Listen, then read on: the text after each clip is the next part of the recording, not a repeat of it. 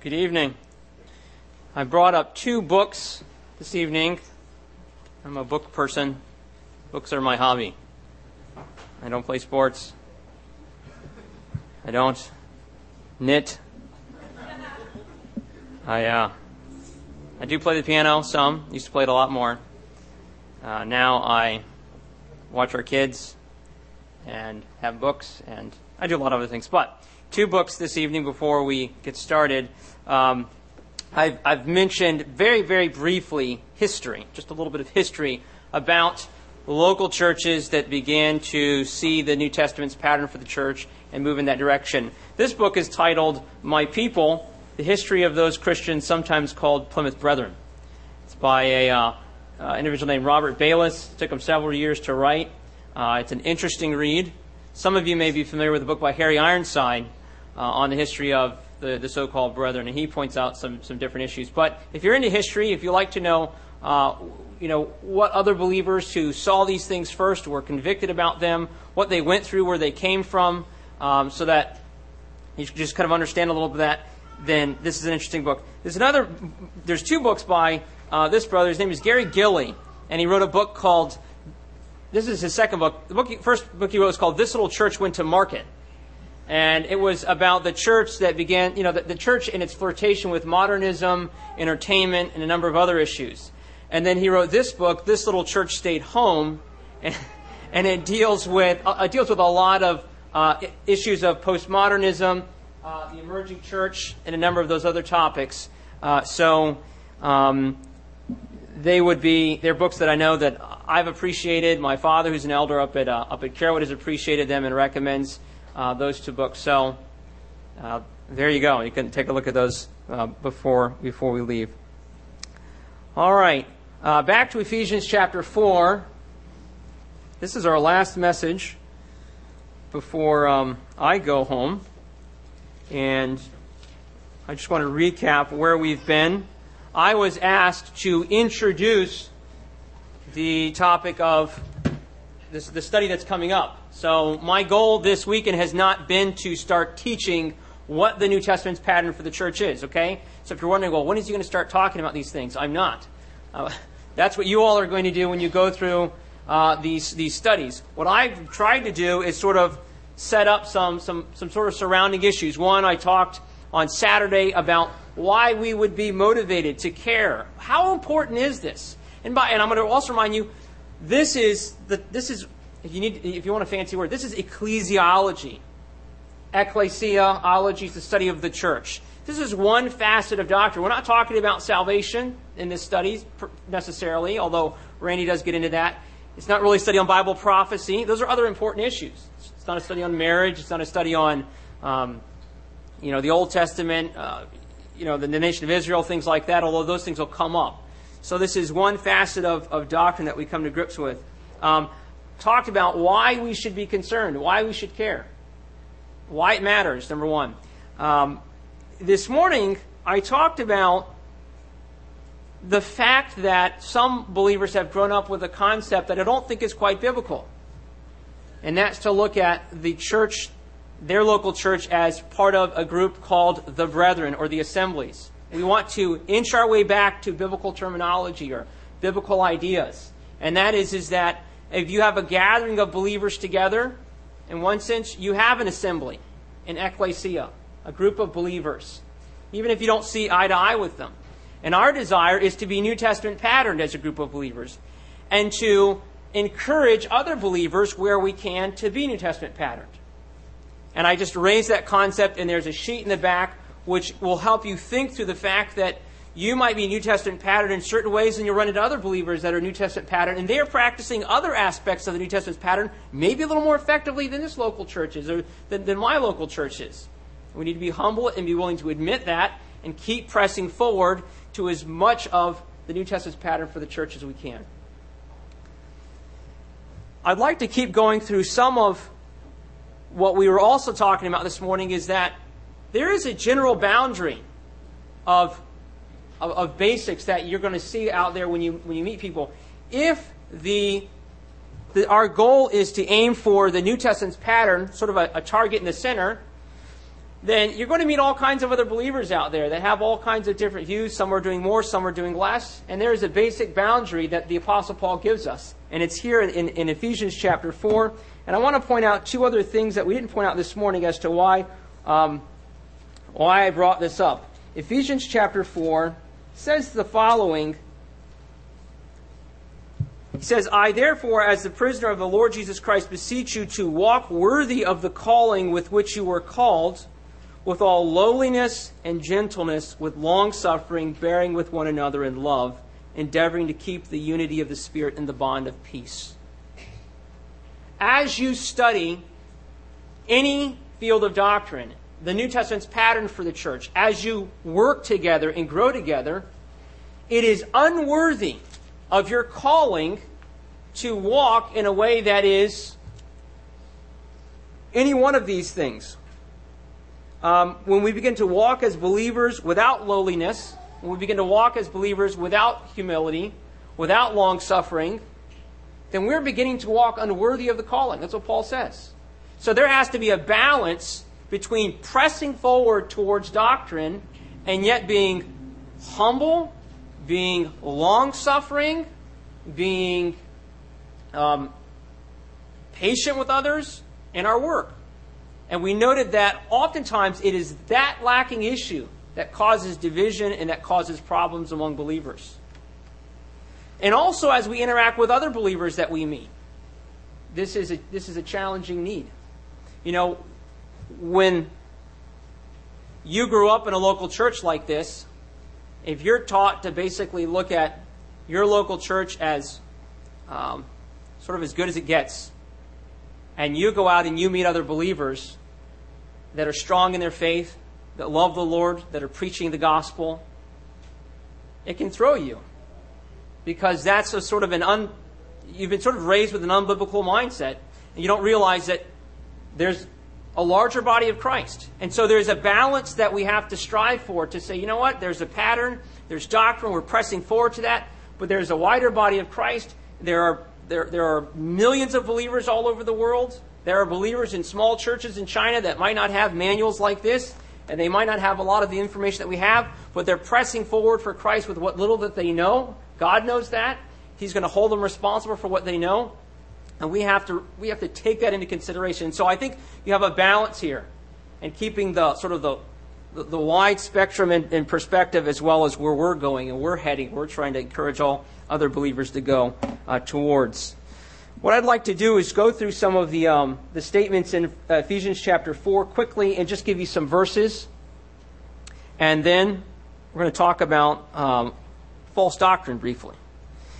We read in Ephesians chapter 4 about one body. Okay, turn to 1 Corinthians chapter 12, verse 13. If you meet believers that mention or that talk about or that hint at another body, your flag should go up.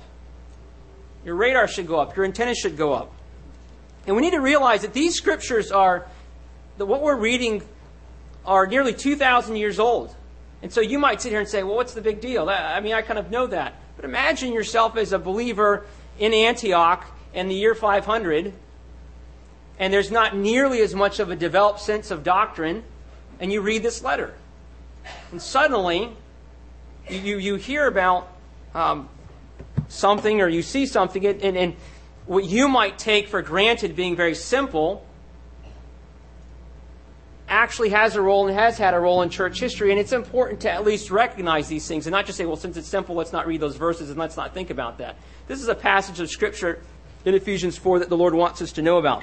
One body. 1 Corinthians chapter 12 says the following. It says, by one Spirit are we all baptized into one body.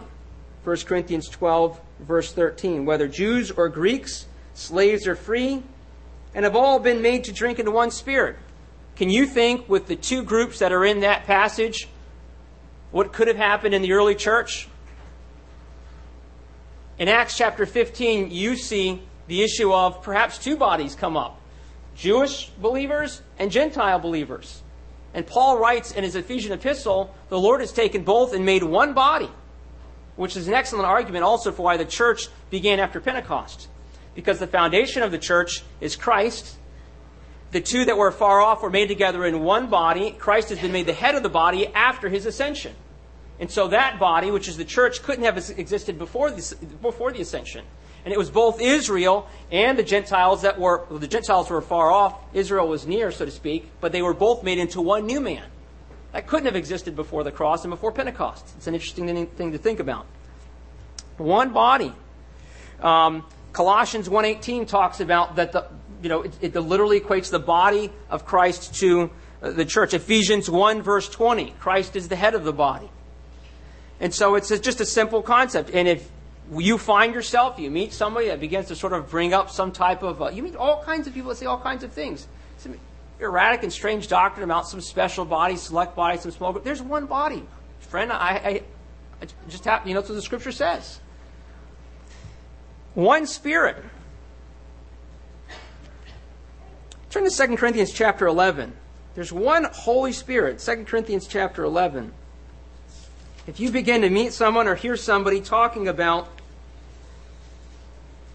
they might not be talking about a spirit. Oftentimes, the issue of the Spirit comes up in what motivates and prompts people's doctrine. 2 Corinthians chapter 11, though, has this same phrase.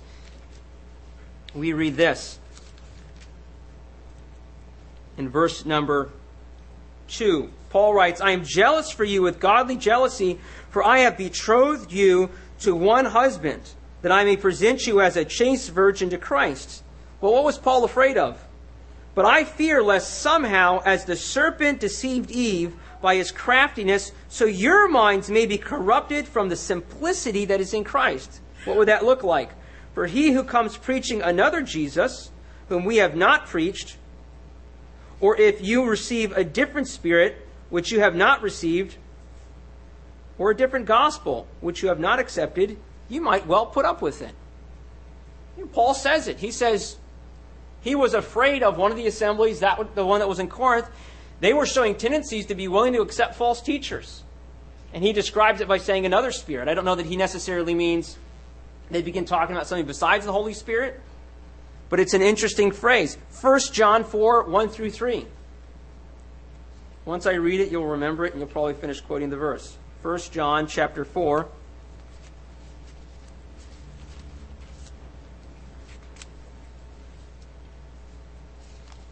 Verses 1 to 3. This is using the same phrase, Spirit. You might argue for a little bit of a different context, but it says, Beloved, do not believe every spirit, but test the spirits, whether they are of God. Now, here's the connection between false prophets, false teachers, and the idea of, so to speak, spirits, maybe even behind them. We've heard of doctrines of demons in Scripture. Because many false prophets have gone out into the world. So Paul says, false prophets have gone out into the world, so you need to sort of put your radar up and test, quote unquote, for the spirit that's behind people's teaching. It may not be the Holy Spirit. And so when I think about one spirit, we've received one spirit, but there's other spirits that are out there in the world, false spirits, false demonic teachings, the Scripture says. I mean, that's not popular speech today, but this is what the Scripture says. There's one Spirit.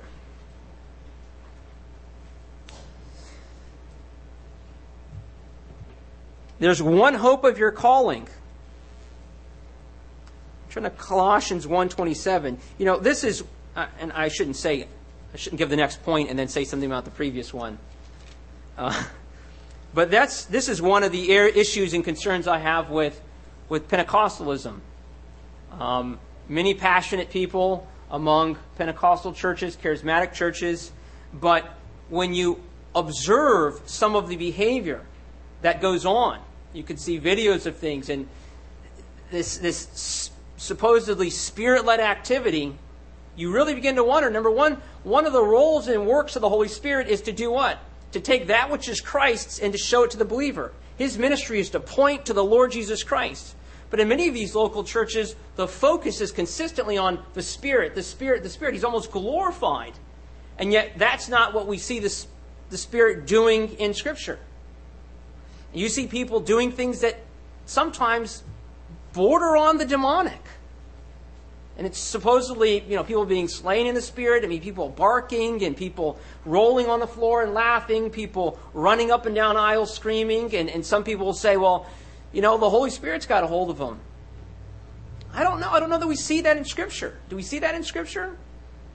My dad likes to point out that when you search the Scriptures, anytime people were in the presence of the Lord, they always fell forward in reverence. And yet people are always today falling backwards when they're being slain. Now, that might be a trite point, but people are always noticing things like that.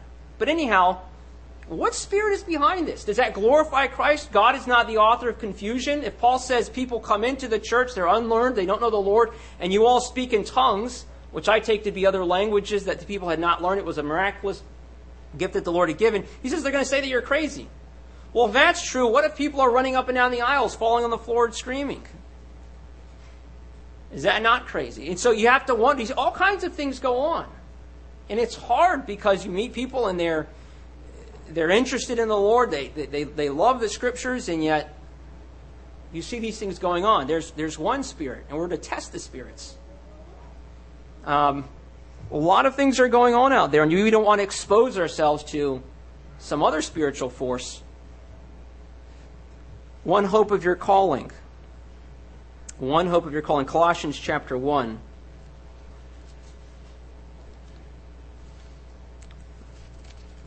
Verse 27. There are many, many, many verses that talk about the hope of the believer. You could do a whole course on them. Some say it's the main theme of eschatology or things to come. Is the overarching theme of hope. Colossians 1 verse 27. To them God willed to make known what are the riches of the glory of this mystery among the Gentiles, which is Christ in you, the hope of glory. 1 Peter chapter 1 verse 3.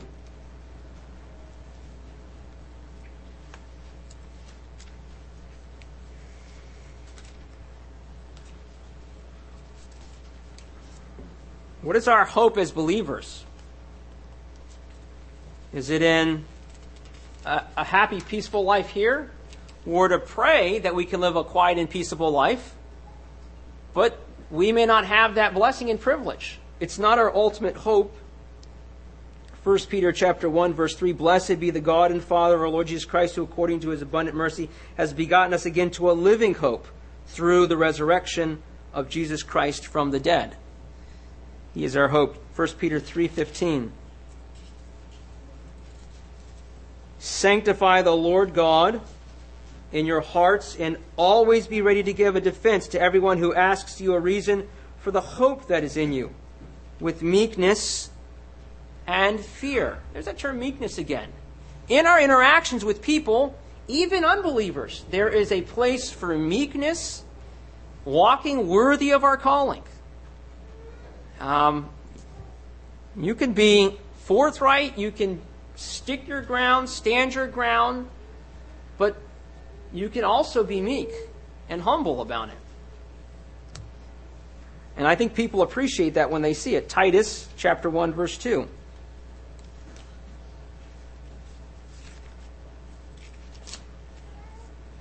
All the T books are together. 1st and 2nd Thessalonians, 1st and 2nd Timothy, Titus. That's for all of you that are a little bit younger in the audience here. If you ever get them mixed up, 1st and 2nd Thessalonians are the long T books. 1st and 2nd Timothy, sort of shorter T books than Titus, so they're all together. Titus chapter 1 verse 2. I'll read verses 1 and 2. Paul, a bondservant of God and an apostle of Jesus Christ. Apostle means sent one. One is sent on behalf of another. According to the faith of God's elect and the acknowledgement of the truth which accords with godliness, in hope of eternal life, which God, who cannot lie, promised before time began, but has in due time manifested his word through preaching. So eternal life is an aspect of our hope. There's an aspect of eternal life that begins today, and there's a true eternal life. I give unto them eternal life, and they shall never perish. That's part of our hope. But who is it bound up with? Christ in you, the hope of glory. He is our life. He is the resurrection and the life. And so if you begin to talk with someone and their hope is not bound up in the Lord Jesus Christ or His return for the church, His bringing in righteousness, His setting up a kingdom, if that is not our hope, if that is not their hope, I don't know, what could be another option? You've really got to wonder. We were talking this afternoon about some people's hope of evangelizing the world and bringing in the kingdom through the work of the gospel and then turning that over to Christ. I don't know that that's the hope of the believer. It's certainly a completely different hope than the idea that the world will continually grow worse up until the coming of the Lord Jesus Christ. A very different hope, a very different concept. One Lord. That's the Lord Jesus Christ. And this is probably what you will most be familiar with. You have met people that come to you and talk about the Lord Jesus Christ.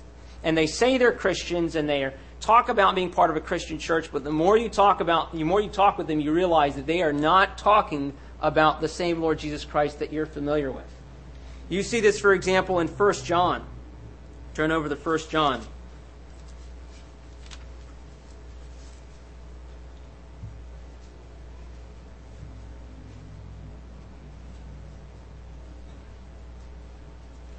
John is all about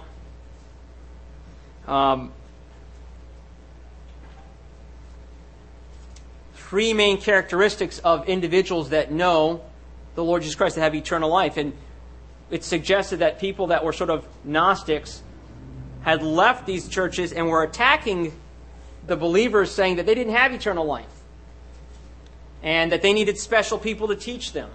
That's what Gnosticism is all about, spiritual life through knowledge. It's sort of a New Age concept. And John writes to them, their joy has been taken from them. They don't know that they have eternal life. They're doubting. John writes to them and he says, I'm going to tell you the characteristics of those that have eternal life. And he gives them three characteristics. One of them is that those that know the Lord Jesus Christ, that are believers that have eternal life, they don't walk in sin repeatedly as a lifestyle and doesn't convict them. Number two, they have love for the brethren. Believers they don't care about the body of Christ, they don't care about the church, they don't care about the brethren. And a third one is this one here. They have right doctrine about the Lord Jesus Christ. If you meet someone that has false doctrine about the Lord Jesus Christ, here in 1 John you read about people that say that Christ didn't come in the flesh. Why? Because if you have this philosophical view that the flesh is evil, like some Greek philosophers taught, then you don't like the idea that the Lord Jesus was incarnate. And so you'll begin to talk about the Lord Jesus. Well, He didn't really take on a body. There was some sort of a connection there between God and the body. You'll meet people that will say the Lord Jesus didn't rise physically. He rose in a spirit body. Have you ever heard that? The Lord Jesus Christ is not God. Have you ever heard that? They're teaching and talking about another Lord. That's not the Lord that's preached in Scripture. I met some Jehovah's Witnesses who came to my door a few months ago.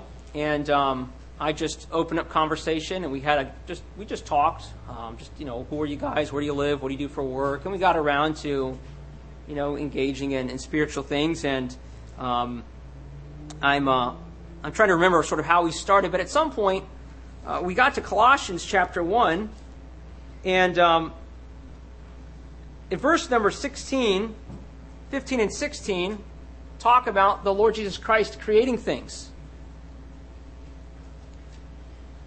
And I said, well, what does it read like in your Bible? I mean, when you think about the Lord Jesus Christ, I don't remember my exact words, but we read in Colossians 1:15, He is the image of the invisible God, the firstborn over all creation, for by Him all things were created, that are in heaven and that are on earth, visible and invisible.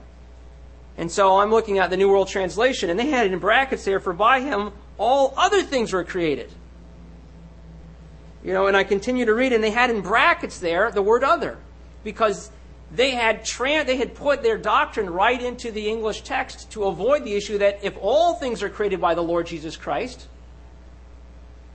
then clearly He has a divine figure. John writes that anything that was made by Him. And they would put in words or get around that by some means of their English translation. That's why they came out with a New World Translation, because before they had that, they used a King James, and people would take them and basically point to the truth with their own Bibles. So They preach another Lord. Another faith, Colossians chapter 2, verses 6 and 7. If you meet individuals, and I'm specifically talking about the gospel here, I think that's the core of our faith. Colossians chapter 2, verses 6 and 7. If you meet individuals that begin to hint that what we need to believe, the good news, is something like, yeah, we believe that the Lord Jesus Christ died on the cross for us, and we participate in church life, and I think as we do that God will see our hearts, He knows who we are, and someday when we stand before Him, He'll tell us how we did. That's not the faith that was delivered to the church. Colossians 2, verses 6 and 7 says this, "As you have therefore received Christ Jesus the Lord, so walk in Him." That's the history of the church. That didn't happen. You want to summarize the parts of the church? It's in that verse right there. That didn't happen. They didn't walk as they had received them. "Rooted and built up in Him and established in the faith, as you have been taught, abounding in it with thanksgiving." So the faith means what we believe, starts, a major core of that is the gospel, and it involves a number of other doctrines. Turn to Jude. You want to say Jude chapter something, but there's only one chapter.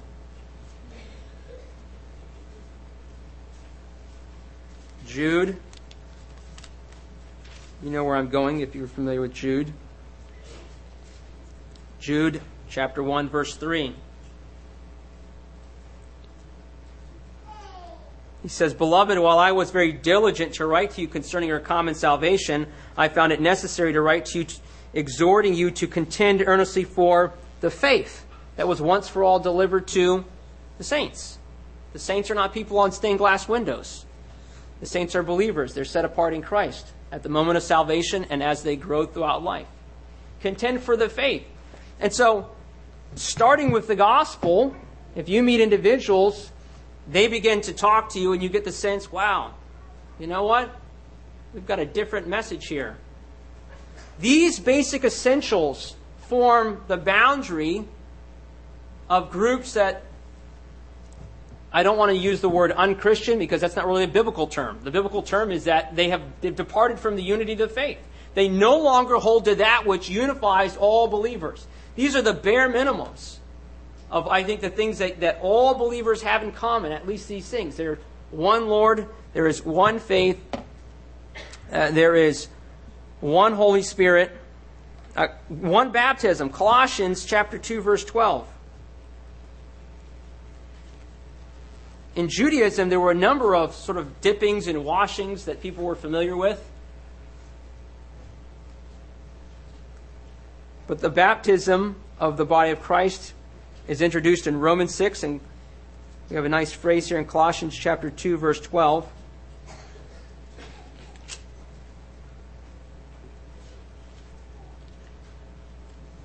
I'll read verse 11 and 12. "In Him you were also circumcised with the circumcision made without hands, by the putting off of the body of sins of the flesh by the circumcision of Christ, buried with Him in baptism." This is what our baptism pictures. "In which you also were raised with Him through faith in the working of God who raised Him from the dead." Romans 6 talks about being buried with Him and being raised in a newness of life. We are all baptized. Some believe that that's what's looked at. Some believe that Paul in Ephesians 4 is talking about the 1 Corinthians 12:13 baptism. By one Spirit we're all baptized. But we're baptized in the name of the Father, the Son, the Holy Spirit. If you meet someone that talks about a different baptism, you need to begin to wonder. And lastly, one God and Father of all, who is above all and through all and in you all. That last phrase is very interesting because it hints at the Trinity, above and through and in you all. 1 Timothy chapter 2, verse 5. You say, well, it's pretty easy to detect people that believe in another God. Don't assume that. You've heard about these books, the Gospel of Peter, the Gospel of Judas, the Gospel of Thomas, these Gnostic books. The Gnostics called themselves Christians, but the God that they believed in was this sort of demiurge of layers and a person through knowledge kind of returned back to the God that was out there. People use the phrase God. You don't know what they mean. I have some friends that are Mormons. They're nice people, sincere people. But if you begin to study what they mean by the word God, it is a different concept. And for all of the nice family materials and all of the things that they stand for that I appreciate, at the bottom of the barrel, or whatever idiom you want to use, the God that they believe in is a different God than the God that we see in Scripture. This is a God that has marital relations, so to speak, and has spirit children, one of whom was Jesus and one of whom was his brother Lucifer. And we are all spirit children in some sense, and we will go up and rule planets and things like that. It's a different God. 1 Timothy chapter 2, verse 5, there is one God and one mediator between God and men, the man Christ Jesus. Now, if you go to a mission field, you'd be surrounded in some countries by people that believe in many gods. And suddenly what seems simplistic in America becomes an extremely important passage. There's one God. There are not multiple gods. And some of the singular gods that you hear about are not the God of the Bible. And so there's a basic boundary, I would say, outside of which ultimately we would say the church is not here. Inside this boundary, those that have the same Lord, the same faith, the same God, the same Spirit, the same baptism, the same hope, there is a responsibility to walk in meekness and in humility with them and to point them towards sound doctrine. Because if they make up part of the body of Christ, they're part of the bride of Christ. And the Lord loves them, and the Lord owns them as His own. And our challenge and our desire is to aim for the sinner, which you guys will get into with this manual. And I think instead of taking a sort of a divisive position with other people, is to try to point them towards sound doctrine and share some of these things with them. How many people, I'm not going to take a poll, but there are many people here that grew up hearing the gospel, they grew up understanding certain aspects of doctrine, but somebody came along to you and said, hey, why don't you read this pamphlet? Because they took a gracious and kind position and introduced you to spiritual truth, you began to grow. And you began to move in the same direction with them. They exhorted you. I think that's a position that we need to take. Just a couple verses about false doctrine. So there's the challenge of walking worthy of our calling, doing it in humility, doing it in kindness. But even though people might be in the body of Christ, we're kind, we're gracious, we're trying to avoid denominationalism, we're sharing with them the truth that we know, consider the following passages. 2 Thessalonians chapter 2, verse 14. I'm just going to give you some verses.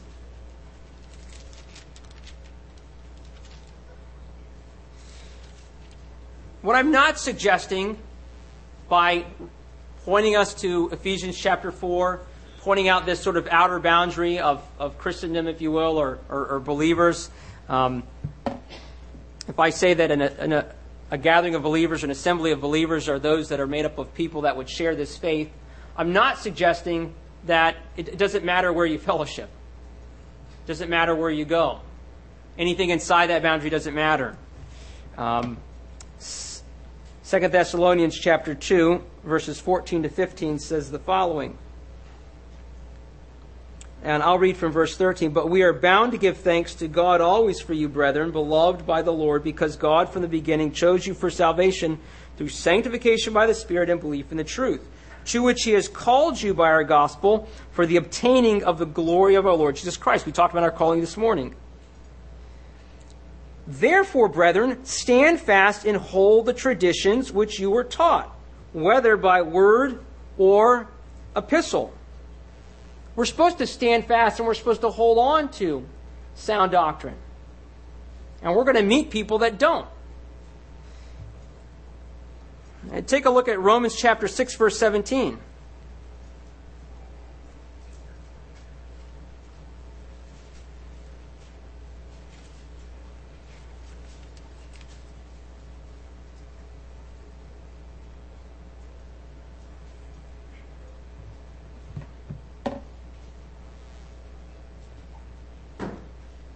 It's also mentioning false doctrine, or doctrine there. I think I have a wrong reference. Paul talks about marking people that have false doctrine and turning away from them. If somebody knows the reference, you can call it out. 2 Corinthians chapter 8, verse 14 raises a similar issue.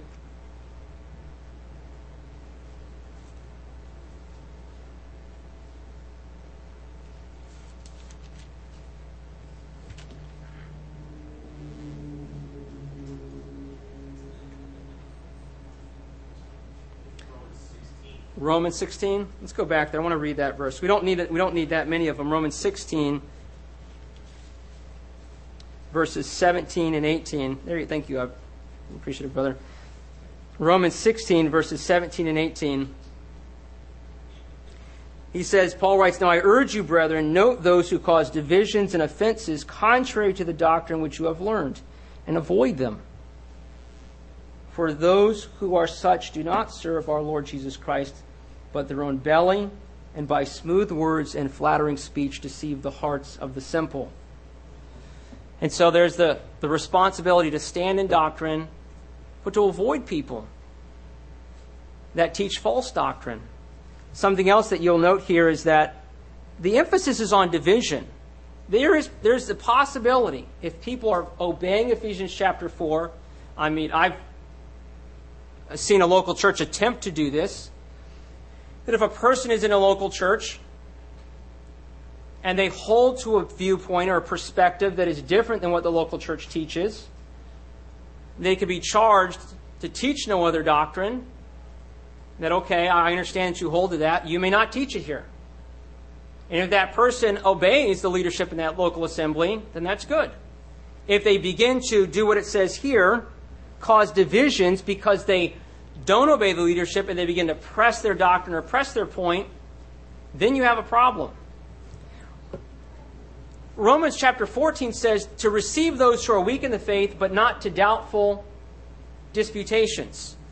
The Scripture anticipates the fact that Christians will disagree on certain issues.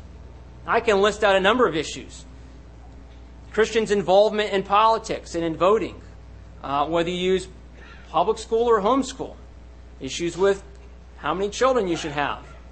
Issues with whether a person should join the military and take a gun and kill somebody. The use of alcohol. You're going to find believers that can turn you to verses and say, this is what the Scripture says, and I believe this is the truth for all people. And you're going to find someone else that says, you know what, but look at this here. You're going to find differences on a number of issues among believers. But there comes a point where there are certain doctrines that people can teach and they begin to unsettle believers and even cause division. And at some point, the Apostle Paul notes and calls certain things, well, he doesn't know them, but he says that there are people that cause division because they're teaching something that's contrary to sound doctrine. And at some point in our Christian life, we will have to draw the line and say, you know what? We've got to step away. I remember when someone came to our local church and he began to teach a certain prophetic position. And the elder said, you know what? That's not what we teach here. We don't believe that's what the Bible teaches. You may not teach that from the platform. And he stood up and kept on teaching it. And eventually they said, you know what? You need to leave.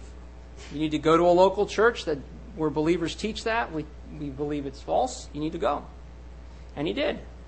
On another occasion, a man came who had written a book on a certain issue. I think it was also prophetic. And they sort of just told him up front. They said, listen, we know that you're clearly passionate about this issue. We don't teach that here.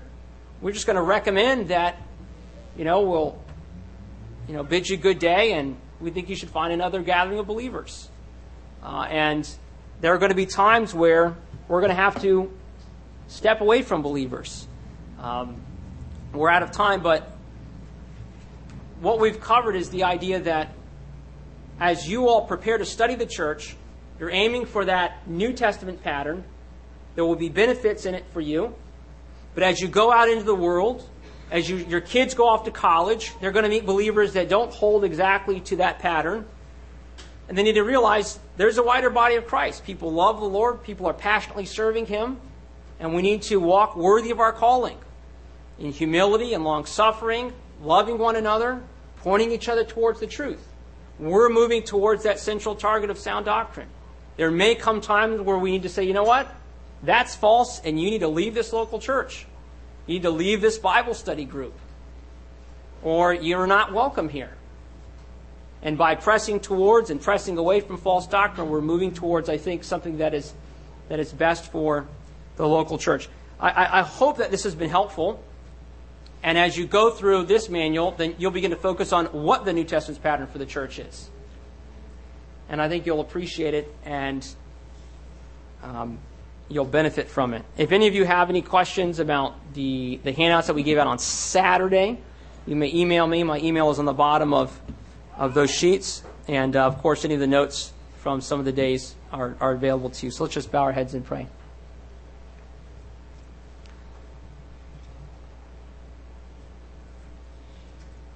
Our Father in heaven, this evening, I pray for this local church here. And Lord, why would we not pray for all gatherings of true believers, those who share in the unity of the Spirit? Lord, that you would, as we wait for your Son from glory, aid us by your Spirit to see sound doctrine, to see your pattern for the church, and have the conviction to hold to it in humility and in love, but in firmness. We ask that as young adults go off from this local church to colleges and to other places in life or jobs, that they would carry a conviction regarding your church with them. It wouldn't be something that they would give up lightly. We ask that you would introduce us to other believers that are looking for truth about the church in this day of departure, and that you would allow us to share with them what we have enjoyed and what we have benefited from, Lord, not because of ourselves, but because of your grace and mercy. Lord, help us not to be arrogant and not assume that there's no room for us to learn, no room for us to see something from Scripture that we may have missed. Father, we ask you to help us to walk worthy of the calling as we begin to study the church as an assembly, and that you would be glorified in our learning and in our eventual obedience here in Fort Lauderdale. We pray this in the name of your Son, the Lord Jesus Christ. Amen.